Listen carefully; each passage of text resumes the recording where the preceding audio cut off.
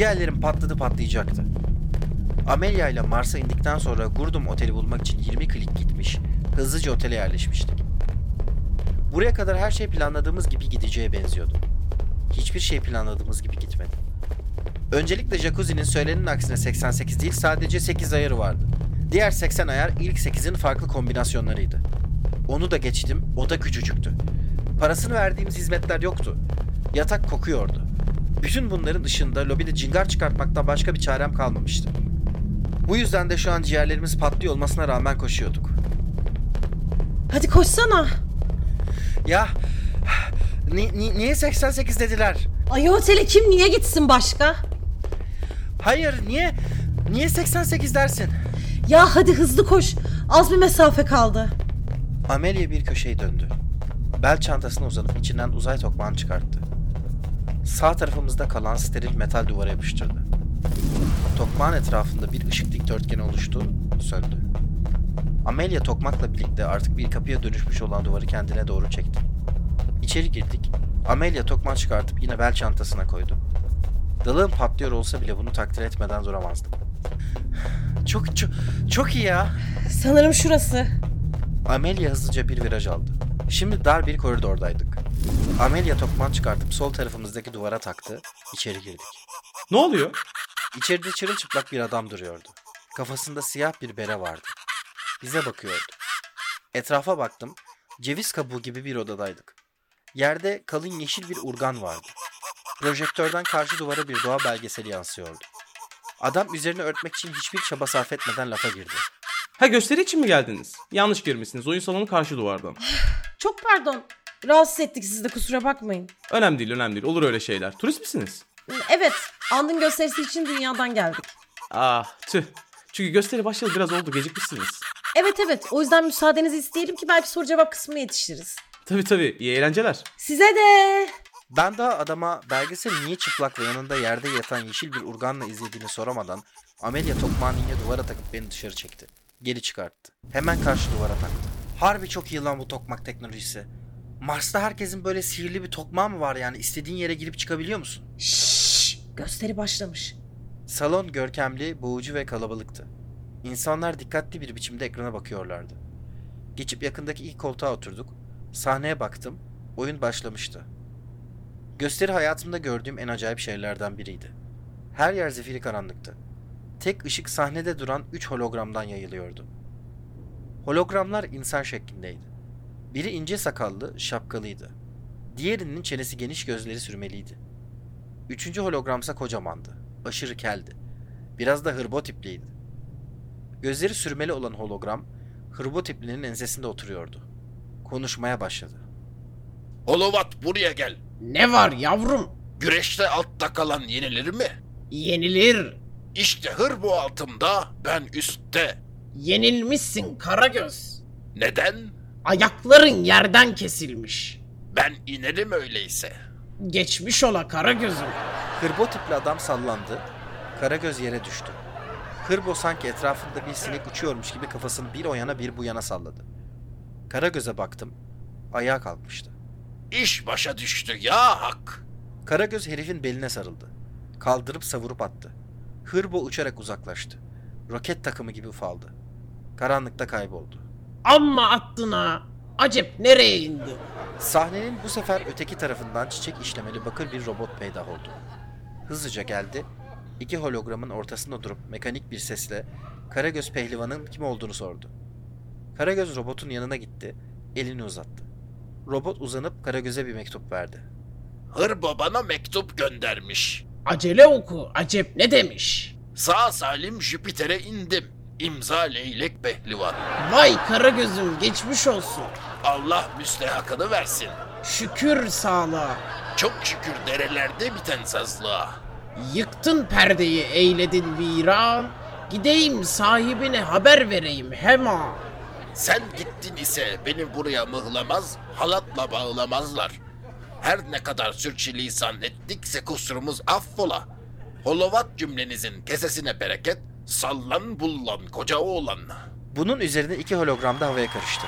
Salon aydınlandı. Herkes alkışlamaya başladı. Amelia'ya döndüm. Baktım.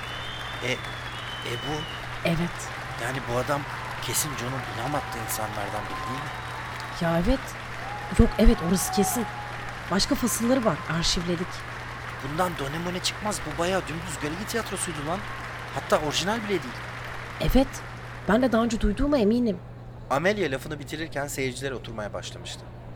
Bunu fark edince Amelia'ya kaş göz yapmaya çalıştım ama zaten çoktan anlamıştım. And'ın bu gösterisine gelmemiz tesadüfi değildi. Bu gösteriden sonra seyirciyle soru cevap seansı yapacaktı. Zamanı kırmamız için en iyi fırsatımız buydu işte. Burada kendimizi kaliteli bir soruyla gösterecek, kanına girecek, sonra da arkadaş olup ona ilham verecektik. Yutkundum. İşte maceranın kuyruğunun koptuğu yer burasıydı. Kafamı öne çevirdim. Amelia'nın dediği doğruysa 26. yüzyılın en önemli sanatçılarından biri sahnedeydi. İtiraf edeyim, tipinde gerçekten de etkileyici herhangi bir şey yoktu. Saçları omuz seviyesindeydi. Temiz yüzlü ve gözlüklüydü. Yüzünde sıkkın bir ifade vardı. Şevkle alkışlayan seyirciyi şöyle isteksizce bir selamlayıp sahneye çektiği bir sandalyeye oturdu. Teşekkürler sevgili seyirciler, çok sağ olun. Bildiğiniz gibi bu benim 500. gösterimin galasıydı. Bu yüzden tek sefere özel bir soru cevap seansıyla karşınızdayım. Markov kuralları, standart soru cevap ritüeliyle ilerleyelim diyorum. Herkes bir ana soru, işte takip sorusu sorsun. Sorularınızı dilediğiniz konuda yöneltebilirsiniz. Şurada beyefendi görüyorum, evet. Evet siz gözlüklü olan. Buyurun efendim. And beni gösterdi. Tekrar yutkundum. Amelia cesaretlendirici bir ifadeyle bana baktı. Kafamı salladım. Neden mizah? Efendim? Beni duydunuz. Neden bize? Ana sorunuz bu mu? Evet, mutlaka cevap istiyorum. Amelia yanımda bilmiş bir ifadeyle sahneye dik dik bakıp gülümsüyordu. Tüm salonda yargılayıcı mırıltılar vardı. Birkaç kişinin fotoğrafımı çektiğini dahi görebiliyordum. And gözlerini devirdi, iç çekti. İnsanları güldürmeyi seviyorum. Umarım takip sorularınız iyidir. Adınız neydi bu arada? Günhan, Mert Günhan. Zaman yolcusuyum. Oğlum söylemesene. Ne bileyim ya. And'ın surat ifadesi gevşedi. Dudaklarına yarım bir gülümseme yerleşti. Zaman yolcusu? Gerçekten mi? Tabii gerçekten. Niye, yakıştıramadınız mı? Yo, tam bir zaman yolcusu tipiniz var. Nereden, siz gelecekten mi geldiniz? Yo, zaman yolculuğu öyle bir şey değil ki. Kiminin geçmişi kimin geleceği şimdi kim bilebilir? Velhasıl takip sorum var. Hazır sorayım mı? Tabii lütfen. Neden böyle antika bir mizah? Efendim? Salondaki hava bir anda buz kesti. Çıt çıkmıyordu. Herkes dönüp bana bakıyor, kimse anda bakmıyordu. Birkaç kişinin sinirle bıyık altından mırıldandığını gördüm. Bu biraz kaba değil mi? Sadece kibar soruları cevaplayamazsınız. Markov soru cevap ritüellerinde böyle bir istisna yok. Hanımefendi, size söz verdiğimi anımsamıyorum. Ama yine de netleştireyim. Markov kuralları açıkça der ki sorunun içerisinde cevapladığının gerçekliğini yansıtmayan bir niteleme varsa cevaplayan bu soruyu göz ardı edebilir. Tabii. Bu Markov kuralına hepimiz aşinayız. Ancak aynı kuralın A bendini unutuyorsunuz. Hayır, sadece bu durumda geçerli olduğunu düşünmüyorum. Bu niteleme mutabık objektife dair bir niteleme değil. 1000 sene bir mizahın antika kapsamına girmesi için yeterli diye düşünüyorum. Kitaplarda 2500 yıldır var. Her kitap yazarı antik edebiyat mı yapıyor? Böyle düşünen birisi için hikaye anlatmak kendiliğinden antika bir harekettir. Arkadaşımın nitelemesi bu durumda yine objektif oluyor. And gözlerini kısıp Amelia'ya baktı. Kısa bir müddet düşündü. Peki. Arkadaşınızın sorusunu cevaplayacağım o halde. Neden antika mizah diye sordunuz, değil mi? Çok basit. Çünkü kolayıma geliyor. İstemsizce kalabalıktan bir mırıltı, bir uğultu bekledim. Kimse şaşırmadı. 26. yüzyılda insanlar kolay olanı seçmeyi bir çeşit şerefsizlik olarak görmeyi bırakmıştı demek ki. Peki o zaman alın size son takip sorusu. Neden mizah? Bunu sorduğunuzu unuttunuz mu? Evet ama ben bunu az öncekine takip olarak soruyorum. Kolayınıza geliyor, tamam. Yine de neden mizah? Yani ben buralara çok aşina değilim ama sanki hologram gösterisi sahnelemekten daha kolay iş vardır gibi geliyor. Muhtarı falan yok mu buranın? Ben mizah yapmaktan başka bir şey bilmiyorum, bu yüzden. Hiç normal bir işim olmadı. Diğer tüm işler bana zor geliyor. Yani zorlanmak istemediğiniz için antika mizah yapıyorsunuz, öyle mi? Hanımefendi, yine söz almadan konuşuyorsunuz. Artık bunu sizin ana sorunuz kabul ediyorum. Evet, öyle dedim. O zaman arkadaşıma bir soru daha borçlusunuz. Çünkü verdiğiniz cevaplar birbiriyle çelişiyor. Neden mizah sorusuna başkalarına yönelik bir hizmet cevabı verdiniz? Seçtiğiniz mizah tarzını ise kendinize bir hizmet olarak açıklıyorsunuz. Hayır, burada bir Markov ihlali yok. İki şey aynı anda doğru olabilir. O zaman ben takip sorumu sormak istiyorum. Buyurun. Robotlara getirilen sanat yasağı hakkında ne düşünüyorsunuz? Bunu bana defalarca sordular. Elbette destekliyorum. Robotlar programlandıkları şeyi yaparlar. Peki antika mizahınızla gülmeye programlı bir robot güruhuna karşı sahne almak daha kolay değil mi? And durdu. Doğru kelimeleri seçmek için acıyla kıvranıyormuş gibi gözüküyordu. Amelia'ya uzandım. Yüzünde muzaffer bir ifadeyle sahneye bakıyordu. Ne oldu, gol mü? Gibi. Kendi yalan olduğunu bildiği bir şeyi söylerse sahne lisansı yanar. Bu yüzden söylemenin yuvarlak bir yöntemini arıyor. Eğitimde birkaç kez akan muhabbet esnasında bilim kurgu konseptleri çok sorgulamamam tembih edilmese soracağım birkaç soru vardı. Ama dilimi tuttum. Zaten gemide bunları anlamak için sınırsız vakit vardı. Bakışlarımı sahneye çevirdim. Ben... Daha kolay. Evet. Ama bunu tercih etmiyorsunuz. Evet, etmiyorum. O zaman arkadaşıma bir soru daha borçlusunuz. Evet, borçluyum. Görünen o ki bir doğrum diğerine zannettiğimden de ağır basıyor. Buyurun Zaman Yıldız Bey. Hak ettiniz. Ek sorunuzu sorabilirsiniz. Neden mizah? Gerçekten mi? Yani az önce sordum, çelişti, arada kaynamasın diye tekrar soruyorum. Harbi içten cevaplamanız lazım, yoksa bakın buraya takip sorusu falan diye sabaha kadar dururuz yani.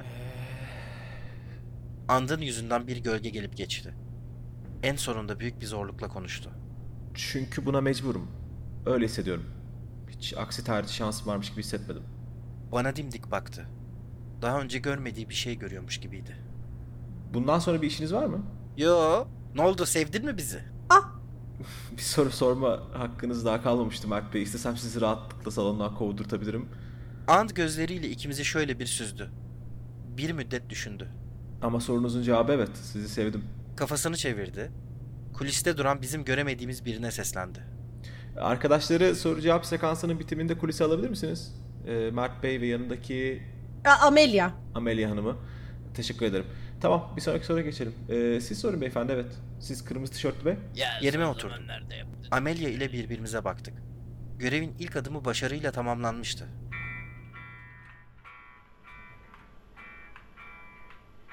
Planımız kaymak gibi işlemişti. Biz And'ı soru cevap seansında kıstırır, sonra da birkaç farklı yerde denk gelip kendimizi ısındırır, ilhamı basarız diye düşünüyorduk. Şimdi ise indiğimizin akşamı adamın kulisteki odasındaydık. Bize bir şişe Mars şampanyası açmıştı. Amelia tam And'ın karşısında sandalyede oturuyordu. Ben odada dolanıyordum. Oturmayacak mısınız? Ha yok ya, biraz bacaklarımı açayım. Şampanya için teşekkürler. Asıl ben sorduğunuz soru için teşekkür ederim. Uzun zamandır kendime itiraf edemediğim bir şeyle yüzleştim. Nedir? Ben mizah yapmaya kendimi mecbur hissediyorum. Bu mecburiyetten çok sıkıldım. Anlıyorum. Anlıyor musunuz gerçekten? Bilmiyorum. Bu garip bir şey. Ne zaman başladığını daha iyi hatırlamıyorum. Küçükken okulun en komik çocuğu bendim. Arkadaşlarım ben orada değilken güldülerse kıskanırdım. Meslek sahibi olmam gereken yaşlara gelince hiç tercih yapmam gerekiyormuş gibi bile hissetmedim. Nasıl başladınız? Ben dünyada doğup büyüdüm. O zaman oranın büyük hologram tiyatrocuları vardır. Adlarını bilirsiniz zaten. Corpaccio, Harkas, Girilda. Küçükken onları izlerdim. Direkt hologram tiyatrosu yaparak mı başladınız? Evet. İlk gösterime kimse gülmemişti, biliyor musunuz? Aa, Evet. 70 dakika gösteri yaptım. Bir kahkaha atılmadı. bu biraz ayıpmış lan. Ya değil, bence gösteri çok kötüydü. Olsun olsun, karşındaki şaka kötü olsa bile o insana yine de nezaketen bir gülünmeli. Ama yine de devam etmişsiniz değil mi? Tabii. Niye? And omzunu silkti. Şampanyasından melankolik bir yudum aldı. Karşısındaki sahte şömineye boş gözlerle baktı. Uzun zaman önce bulduğu bir şeyi kaybetmiş gibi gözüküyordu. Gözleri bir süre elektronik ateşin karşısında hülyalara daldı. Jerry Seinfeld'i tanıyor musunuz? O kim? Çok eski bir komedyen. 20. yüzyıl falan civarı. Onun bir lafı vardı. Stand-up'a neden başladığı ile ilgili. Stand-up? Stand-up şey, böyle tek bir adam çıkıyor bir şeyler anlatıyor falan. Yok mu burada? Hiç karşılaşmadım. Neden tek bir adam çıksın ki hologram oynatmak varken? İşte hologramsız dönemin eğlenceleri bunlar. Ha, anladım. Lütfen devam edin. Ne diyorduk? Bu Seinfeld işte. Niye başladığını anlatırken şey diyor. Ben onlardan biri olmak istiyordum diyor. Onların dediği de işte böyle büyürken izlediği komedyenler. O gruba dahil olmak istiyordum diyor. Başarı para umurumda değildi. Onlardan biri olursam zaten her şeyi kazanacaktım diyor. Ha, onlardan biri gibi olmak istiyordum. Onlardan biri gibi değil, onlardan biri. Ne güzel bir düşünce. Hem ayrıca bence ilk gösterinizden sonra devam etmenizi sağlayan gücü bulmalısınız. Her gecenin bir gündüzü vardır. Bu kötü hisleriniz de geçer belki. Amelia bakmazken yüzümü buruşturdum. Gerçekten hayatımda duyduğum en kötü motivasyon konuşmalarından biriydi. Her gecenin bir gündüzü vardı ne demekti yani. Adam mutsuz değildi ki. Zengindi, ünlüydü. Koskoca gezegende 3'ten fazla kişiye aynı anda konuşabilen bir avuç insandan biriydi. Sevdiği şeyi yapıyordu. Mutsuzluk değildi adamın sorunu. Adam belli ki kaybolmuştu.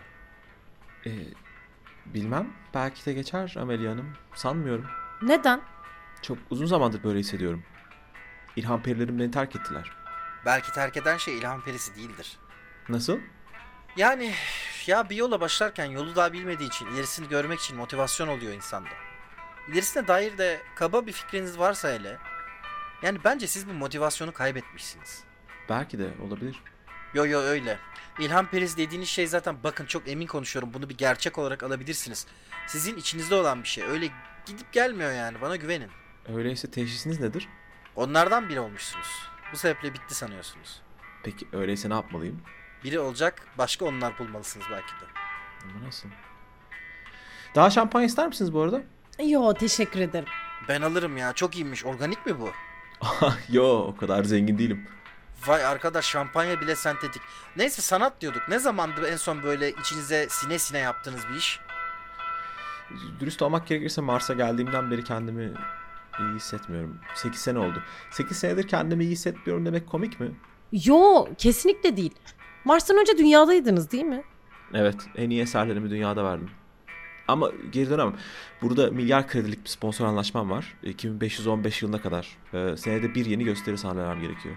Daha geçen bu tarihi konuştuk. Neydi? Full organik seksli robot mu yapıyorlardı? Mert! Ne? Oğlum niye her yerde zıt pırt zaman yolcusuyum diyorsun ya böyle?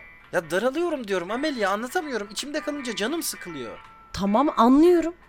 Ben de sevmiyorum gizli kapaklı konuşmayı da her şeyin bir yeri olmasın mı? Tamam işte, belki yeri burasıdır. Yani gerçi şimdi düşünüyorum. Hı. Bir yandan da makinenin olayı bu. Söylüyorsan hakikaten yeri denk gelmiştir belki de. Ya evet, bak o da var. Tabii bu yüzden söyledim. Tam yerine denk geldi. Manzara koyduk. Biliyor musun? Bilmez miyim, bayılırım. Aç gözünü seyret, tekrar yok bunun. İşimiz muhabbet, efkar yok bunun. Arada bir zülfiyare dokunduk. Tam yerine denk geldi, manzara koyduk. Olacak. Amelia ile kahkaha atarak şarkımızı sonlandırdık. Çak yaptık. Neşelendim. Olacak o kadar şarkısını yüksek sesle söyleyip neşelenmemek zaten mümkün değildi. Bir süre Amelia ile birbirimize baktık. Sonra Amelia'nın yüzüne bir korku ifadesi yerleşti. Çok pardon, ben sizi tamamen unuttum. Pardon, çok tırışık gibiydim. İlk defa cisimsel bir durumum oluyor da benim. İnsanlar ben bakmayınca yok gibi geliyor hala. Çok özür Lütfen dilerim. özür dilemeyin. Uzun zamandır bu kadar eğlendiğimi hatırlamıyorum. Birbirinize çok yakışıyorsunuz. Teşekkür ederiz. Ne oldu? Bizi yazsanız da işte bak. Nasıl? Hologram tiyatrosu olarak. İşte Holovat'la Karagöz değil de zaman yolcuları Mert ve Amelia olsun. Niye öyle bakıyorsunuz? Kötü fikir mi? Yo, aslında neden olmasın? Yani bir insanın hayatta kaç kez biri gelip zaman yolcusu olduğunu iddia ediyor? Olabilir. Ama sizi tanımak isterim. Vaktiniz var mı? Ondan bol hiçbir şeyimiz yok. O zaman size birkaç soru sorabilir miyim? Hikayenizi duymak isterim. Hem buraları gezeriz. Bana yarenlik edersiniz. Sizinle istediğiniz kadar yarenleşebiliriz. Siz ne derseniz. Ant gerçekten de kulise girdiğinden daha neşeli gözüküyordu şimdi. Yüzündeki gölge incelmişti. Hızla ayağa kalktı. Bağırarak herkese birer şampanya daha koyacağını ilan etti. Belli ki keyfi de yerine geliyordu her gelinin. Bıyık altından gülümsedim. Ant arkasına dönüp mutfağa gitti. Bir süre sonra metalik bir gürültü koptu. Ne oluyor be? Bir şey yok ya. Herhalde şampanyayı fazla kaçırdı. Kesin bardakları kırmıştır. Dur ben gidip bakayım. Odada tek başıma kaldım. Gerçekten büyük bir kıvançla doluydum. Gelmiş, ilhamımızı vermiş, görevimizi tamamlamak üzere büyük bir mesafe kaydetmiştik. Bu zaman yolcusu işini şimdiden kendime çok yakıştırmıştım. Sevinçle elimi cebime götürdüm, bir sigara çıkardım. Kibrit kutumu alıp yaktım. Daha kibriti sigaraya götüremeden her şey berbat oldu. Kibrit daha önce hayatımda hiçbir kibritin yandığını görmediğim bir hızda yanmıştı. O kadar kocaman bir alev fırladı ki panik yapıp kibriti Amelia'nın az önce oturduğu koltuğa attım. Koltuğun üzerindeki kumaş alev aldı. Aklım çıktı. Üzerimdeki ceketle vurmaya çalıştım. Daha ilk vuruşumdan bunun salak bir fikir olduğunu anladım. Çünkü şimdi ceketim de yanıyordu. Ceketimi yere fırlattım. Yerdeki halı alev almaya başladı. Sıçtığımızı o zaman anladım.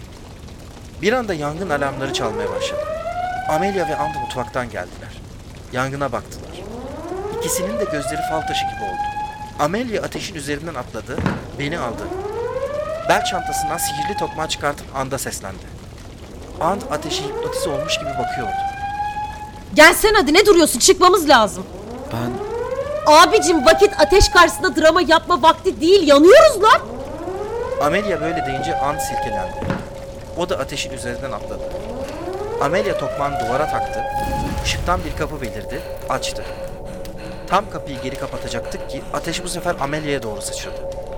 Amelia hızlıca bir geri adım attı ama çok geçti, yakalanmıştı. Ceketi alev alıyordu. Çırpınmaya başladı. Can haliyle tokmağı çekti. Kulis duvarındaki kapı yok oldu. Kapının yok olduğunu fark edince beni bir panik aldı. Bu ateşi bir yere atmamız lazım.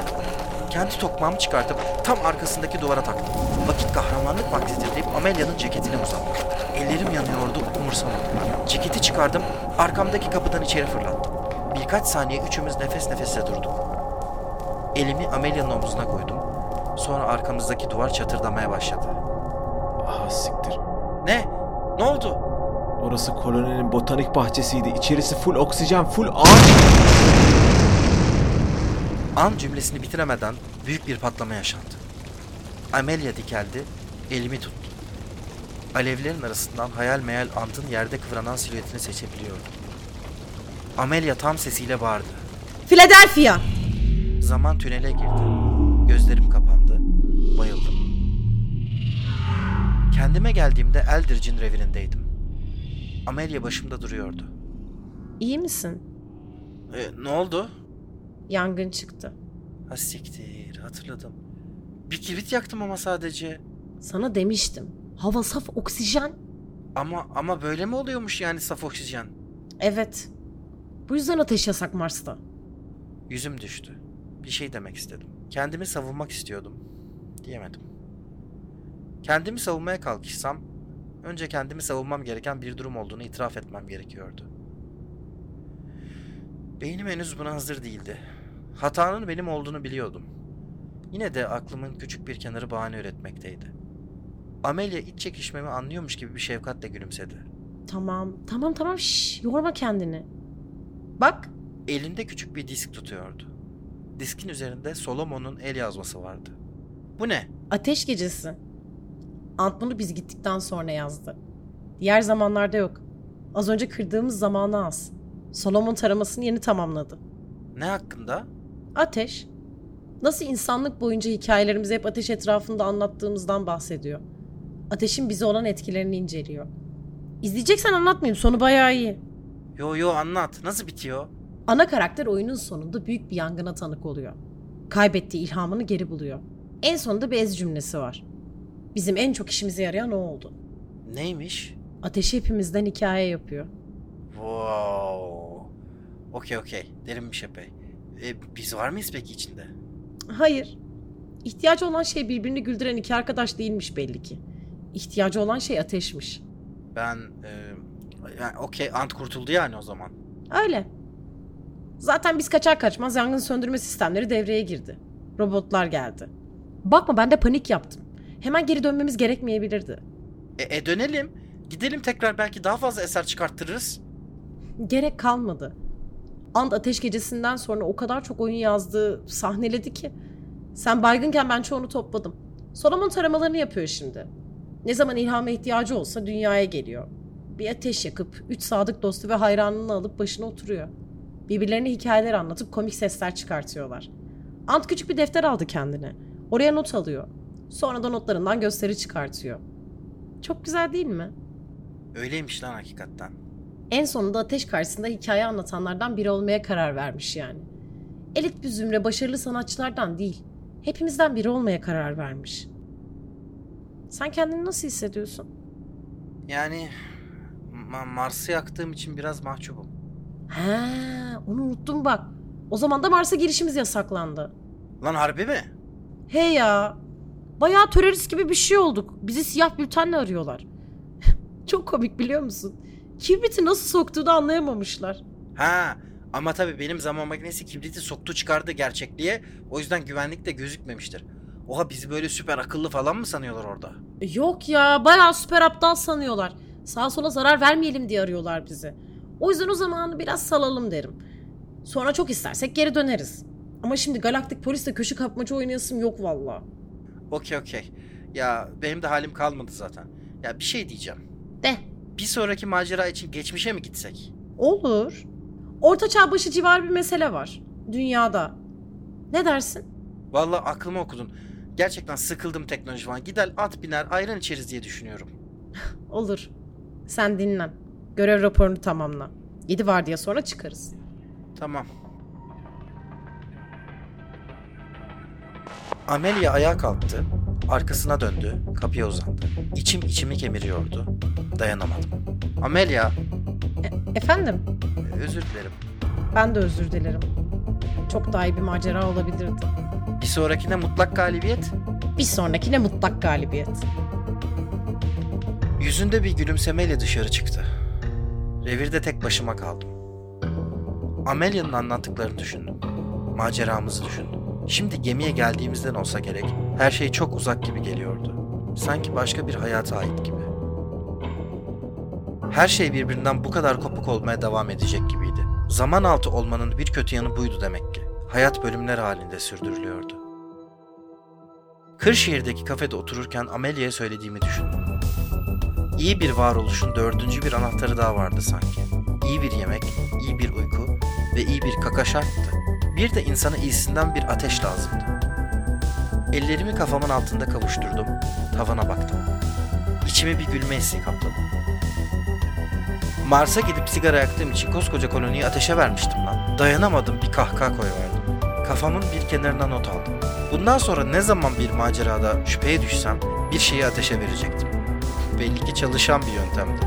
Bunu düşününce biraz daha güldüm. Bir sonraki macerada hedef mutlak galibiyet.